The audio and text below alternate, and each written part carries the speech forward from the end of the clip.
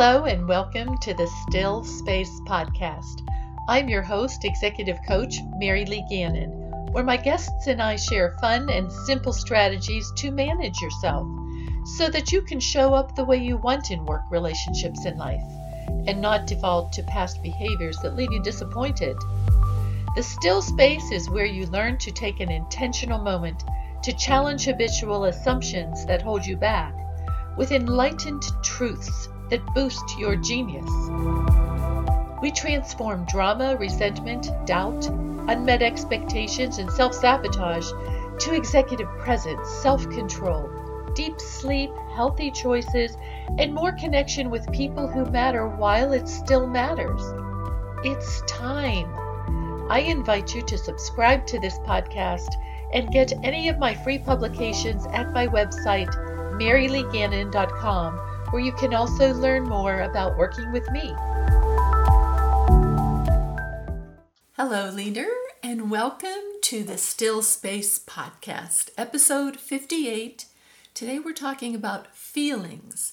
They are your ticket to career and life freedom. And I know there's probably a number of you who are saying, yuck, we're going to talk about feelings. I don't want to talk about this. I don't want to think about it. In this episode, we're going to discuss how avoiding feelings pushes us away from exactly what we want. And we're going to learn how to identify feelings to get rid of anxiety, not think that anxiety is going to happen if we have to feel a certain feeling. And we're going to use those good feelings to build better relationships. Now, let me suggest to you, you can search on the internet feelings wheel, and lots of feelings wheels will come up. And I think it's good for you to run off one or two of them because it really helps to cement in your mind the difference the feeling will make in how you show up. Because there are a whole host of feelings that we feel when our needs are being met. And then there are a whole host of feelings when our needs aren't being met.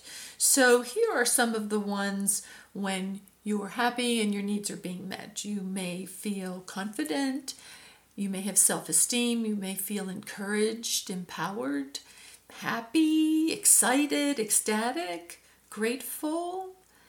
But when your needs are not being met, those feelings are unhappy, grief, sorrow, pain, hurt, depressed, overwhelmed, startled, distracted, astonished.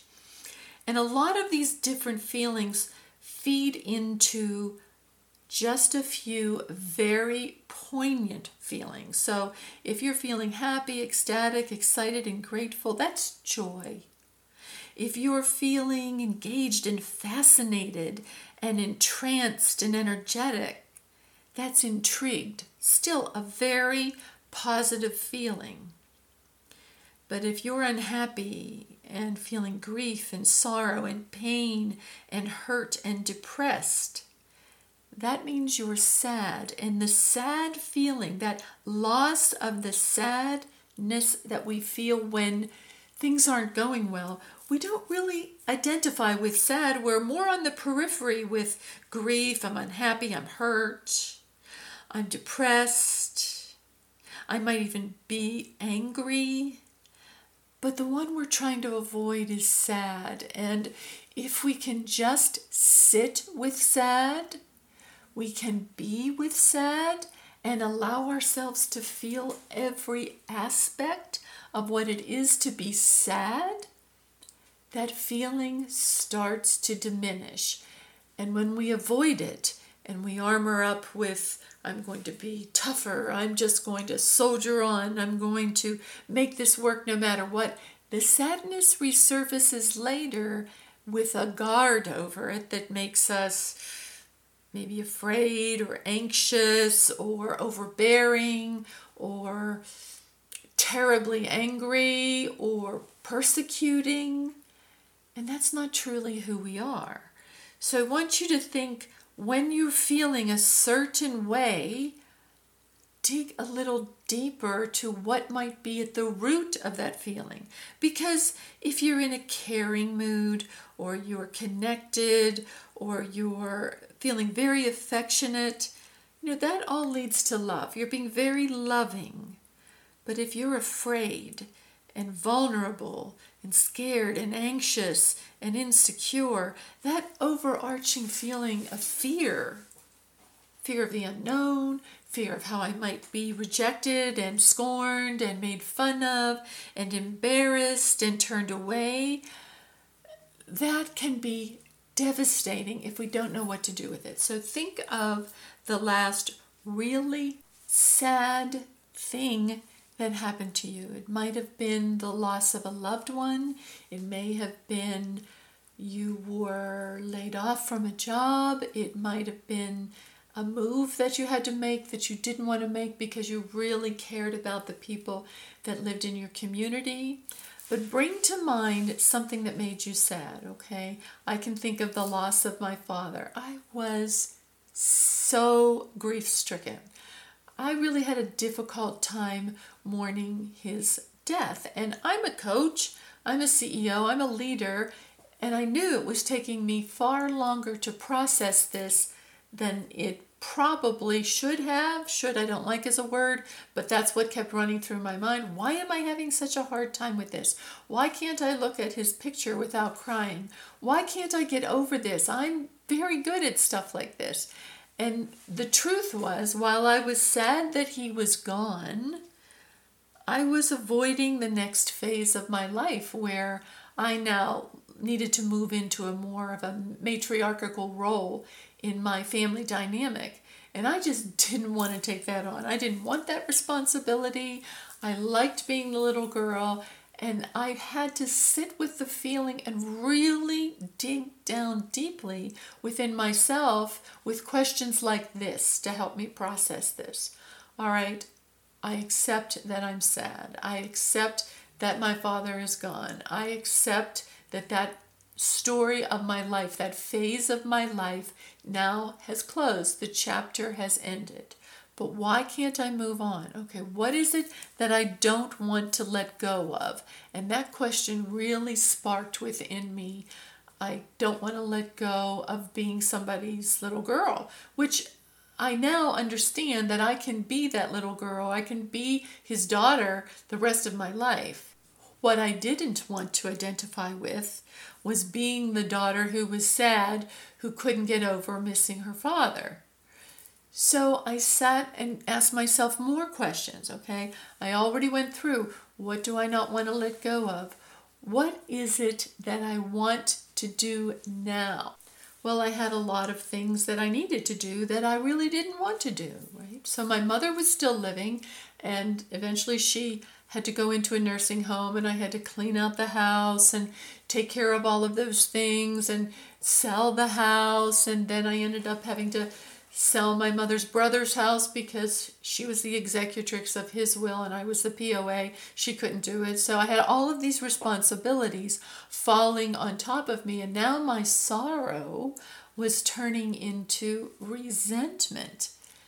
I didn't want to have to do all of these things. And when we focus a lot on what we don't want to do, it's very frustrating and limiting. So that's why I started asking myself, well, what do you want to do, Mary Lee? We already know what you don't want to do, are all of these chores to tie up all the loose ends on these estates. What do you want to do? Okay, so that was harder. What do I want is always harder than what do I not want. Ask yourself right now, what do you not want? A lot of things that you don't want, but it's harder to come up with what do I want? And that was tough. I had to take a piece of paper and draw a matrix on it down the left-hand side. All right, these are the things I don't want. What do I do want? And that was really hard. I didn't have anything to fill in on the line. I really didn't want to step into being in charge of this family. I was the oldest child. I had 4 children of my own. I have a new husband, and I just didn't want a whole lot more responsibility. I run a $33 million organization by day, a lot of responsibility at work, people that I manage, projects that I manage. But what do I want? And after I sat and breathed deeply and let go of all of the things that I am responsible for, I realized, well, what I want is just to be respected and acknowledged and free. And when I thought more about that, I want to be respected, acknowledged, and free. I realized I had respect from my family. I had respect from all of my team in my office who are wonderful. And I had freedom except for the overbearing nature of the chore-like things that were going on in my day-to-day life. Like the bank would call, have to finalize the estate, have to go down to the county courthouse, have to arrange with a realtor, have to arrange with somebody to sell all the things through the house. Okay, what do I want? I want a little bit of freedom. And I started letting some of these things that were task specific that I was responsible for, letting those things go to others. Now, there were members of the family who didn't want to pick up the slack on some of those things, right? But my children and my husband were very helpful. And my husband took over one aspect of it. One of my kiddos helped me clean out the house and go over there and say our goodbye to that house, give it the respect and the honor that it deserved. And what I found in letting some of these things go that I could do nothing about, I found that I was trying to control the whole situation. So what is it that I wanted? I wanted freedom, and I found that in something that has served me my entire life, and that is art. I am not a good artist, but I love to create. And I got my watercolors out, and I was painting seashells, and I started a little business doing that because people loved the scenes that I was painting onto the seashells that I had collected. And I sold those through Etsy for a while, and I did paintings of Hilton Head Island, which is a place that I absolutely adore, and those were selling, and that became my creative outlet. Through asking myself, what do you want? I wanted freedom from all of these overbearing responsibilities. What I got from it was a clearing that showed me, Mary Lee, go back to the things that make you happy. And that was art for me. So think about how we started this discussion about feelings, how maybe when we're grieving, we really don't want to feel sad, but I can tell you all of the literature points to, and it's been my experience and that of my clients, that when we can actually sit with the difficult feeling, for me, I was overwhelmed, I was distracted, I was hurt and sad, all aspects of sad, very, very sad. Once I sat with that feeling, I was able to honor it and move then into not so much what I didn't want, but what I did want, and that was freedom. And I just went back to a practice that has always brought me freedom, and that was art. So let's talk about some of the more tense feelings that we can feel. We can be repulsed by something. We can feel resentment and contempt for people. We can be apathetic in situations where we really should have a little bit more compassion because the situation warrants that. I mean, these are feelings of disgust, right? I am turned off totally by this situation. And I think I felt in some ways some of that when I had so much responsibility that seemed to be all falling to me. And again, how can you be with that disgust? If you're mad, if you're annoyed, if you're frustrated and envious, that's all part of anger. How can you just be with that anger? Yes, I'm really angry today. Yes, I'm madder than a hornet, and that's how I feel about this. Deep breath. Yep, this is what it's like to be insert feeling. That's a really good go-to phrase. This is what it's like to be insert whatever that is. And sometimes that feeling is just anxiety about not knowing what the feeling is. I'm just really anxious here. I'm worried. I'm scared. And I don't know why. I don't know why. Okay, This is what it's like to be anxious. This is what it's like to not know what's going on. This is what it's like to not be able to control a situation. This is what it's like. Will help you stay in the moment with a feeling that maybe you've been otherwise avoiding, and you may not even know what it is, so it's okay to insert, this is what it's like to be anxious. I'm anxious. And then we start to think about how the world does not revolve around us, right? There might be other people in the world who are feeling anxious, and this is very prevalent in the Hindu culture and the Buddhist culture. They're seeing the world as all connected. Everybody is one. So when you're feeling alone or angry or disgusted or afraid or sad or ashamed, imagine your arms reaching out and hugging all the other people in the world who are feeling that feeling right now. And just that act of extending yourself to other people and bringing them in closer to you is an act of compassion. And that compassion shows you that you have the ability to love, to give, to help. So you imagine yourself with a deep breath saying, this is what it's like to be anxious. May I embrace everybody in the world who's feeling that right now. May we all collectively honor that we're anxious, that our imagination is fast forwarding to some doom and gloom ending that we don't want to experience. May we stay in the moment. May we all breathe deeply together. May we honor the anxiety that we feel. Yes, it is present. This is what it's like to be anxious. And then may we all take a very deep breath in this still space moment. And on the exhale, release the anxiety that is just our egos trying to keep us safe, trying to make us small so that we don't fail or hurt big. May we release the heaviness of this and breathe and stay in the moment, realizing I am safe right now, I am whole right now, I have others who care about me right now, I am not alone, we are all one.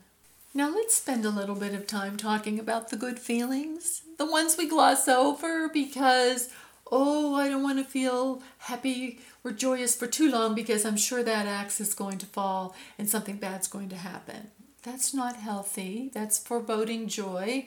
And we're not fully feeling and honoring the joy that is in our lives. And when we practice honoring the joyous feelings and allowing ourselves to feel them richly and fully, more joy shows up in our lives, and we have more power over the anxiety, the sadness, the disgust, the anger, the more difficult feelings, because we know how to process them as well. So imagine the next time one of your children gives you a hug, or one of your team members compliments you, or just does something really nice for you. I know in the last couple of weeks, one of my team members gave me a card for her 2-year anniversary working for me. And it's still sitting on my desk. I was so immensely touched that I just sat in my chair and stared at that card for a few minutes and said, this is success. This right here is success. So when you're feeling cheerful, satisfied, I love the word satisfied because thrive is implying that you need to be pushing yourself, that you're still proving yourself. No, when you're satisfied, when you feel valued at work, worthwhile, intelligent, confident, when you feel important and hopeful and full of faith and appreciated and respected, even proud. There's power in that. Power is not a bad word. When you are self-empowered, you have control over yourself, your emotions, your thoughts. You can see difficult thoughts and difficult emotions as temporary, not permanent, pervasive, and personal. You can allow them to be honored and flow through you. That's power. When you are feeling daring and risk-taking and fascinated and stimulated, even amused and laughing, delighted, aware, creative, and even playful, energetic, excited, sexy, that's joy. This is what it's like to feel joy. Wow. Let me sit in the wonder of joy. And maybe you're feeling pensive, but pensive in a way that's thoughtful. Maybe you're feeling relaxed and very responsive to people, listening very deeply. You have this sort of serene feeling about you. You don't need to go anywhere or do anything. Maybe you're a little sentimental, grateful, nurturing, very trusting in others, loving, intimate, thoughtful, content. These are all feelings of peace. Peace as a feeling is extremely rewarding. This is where you can just be somewhere. You can be watching somebody have an argument. You can be in a tense situation. People around you can be in chaos. But you know how to stand firmly, breathe deeply, and feel peace. The lighthouse does not fall into the ocean when the waves are lapping up on the side of it in a terrible storm. It stands guard, it stands its place, it's at peace. That is powerful. That is joyous. Power, peace, and joy all lie together when we know how to use the still space, a deep breath, a pause, to allow ourselves to assess the situation, realize we're not in imminent danger, that there are things outside of our control that we will observe from a third-party perspective, like a fly on the wall, but we do not need to immerse ourselves into the storm, jump off the top of the lighthouse into the water. We can observe what's going on from our place. Now, one thing that I find in my clients, one feeling that is sometimes difficult to process is pain. Many people have chronic pain. At end of life, there's pain, and there's also emotional pain. Most of what we've been talking to up until this point is emotional pain in the difficulty of sad and mad and scared. But physical pain can also be processed in the still space with a deep breath. This is what it's like to feel pain, and then name the spot. Because you can follow that with this is what it's like to not feel pain in a place that is not feeling pain. So you're transferring back and forth and showing yourself in a meditative state how I'm going to honor this pain that's here, and now I'm going to focus over here on my wrist or my eyes or some other part of my body that is not in pain. And then a little self-hug, embrace my body. Thank you for being here for me. Many people are at odds with their body. My body is failing me, and that just isn't serving you. Your body has been there fighting everything off that it can to keep you healthy. And sometimes it's taxed. And sometimes we need to just embrace ourselves and say, may I be kind and gentle to you as you would to a child or a puppy. Thank you for serving me. Thank you for working so hard to keep me safe, to keep me healthy, to keep me alive. It's okay, you can take a break now. I've got this. Deep breath in, deep breath out. This is what it's like to feel pain. This is what it's like to feel a little scared if I can get this pain to stop or not. And then understanding this is what it's like to not feel pain over here. This is what it's like to feel joy that I have these people around me that love me. This is what it's like to feel grateful to have had the experiences that I've had, to know how to deal with anxiety or pain or discomfort or discord within relationships. May I be well. So this sort of breathing techniques and meditative chanting, this is a process that we practice. That's why we call them mindful daily practices, to identify feelings that we're feeling, not turn away from them in a tense way. You can start to notice your whole body relaxing from your forehead down into your jaw, down into the back of your throat and down your spine, each vertebrae at a time, and your arms and shoulders relaxing, and even the organs inside your body and your torso relaxing into your hips, down through your legs, down into your knees and ankles and toes, and releasing anything that doesn't belong.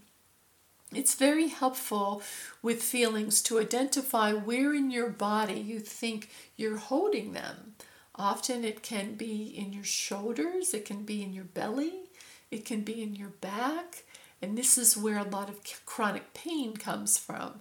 So having a practice of identifying and honoring the pain, but also identifying and honoring joy and peace and power and hope.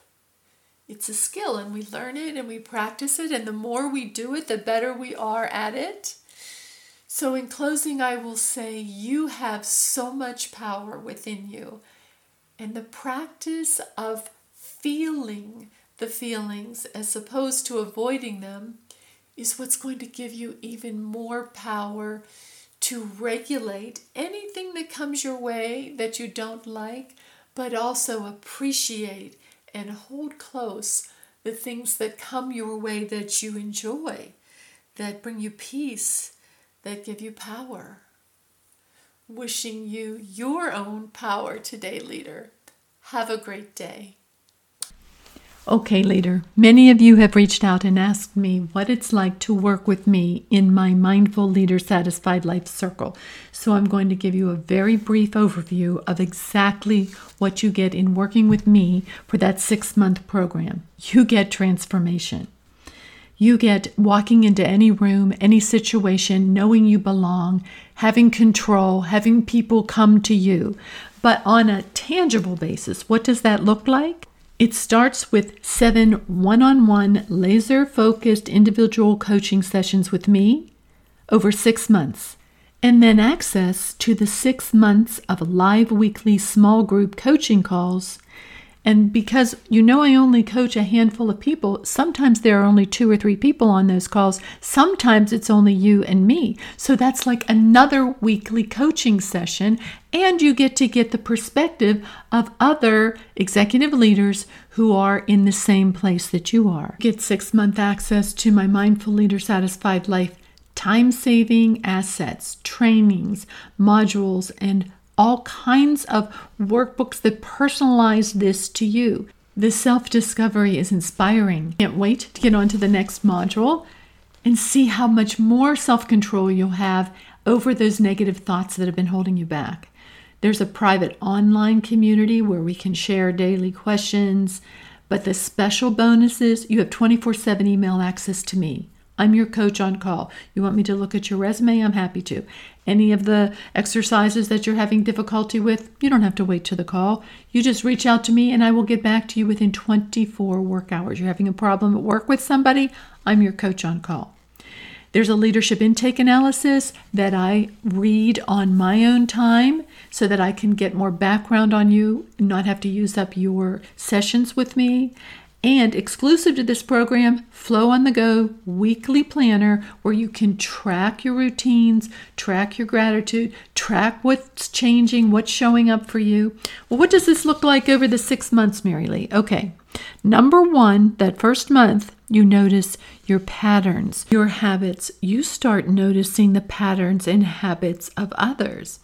You have defined your signature strengths and your personal values, and you're applying those. And now you're starting to dream again. You have a vision for yourself, for your career and your life. You've stopped judging yourself and others. In month 2, this is where I've taught you how to self-regulate with curiosity. You process difficult and stale emotions and release them.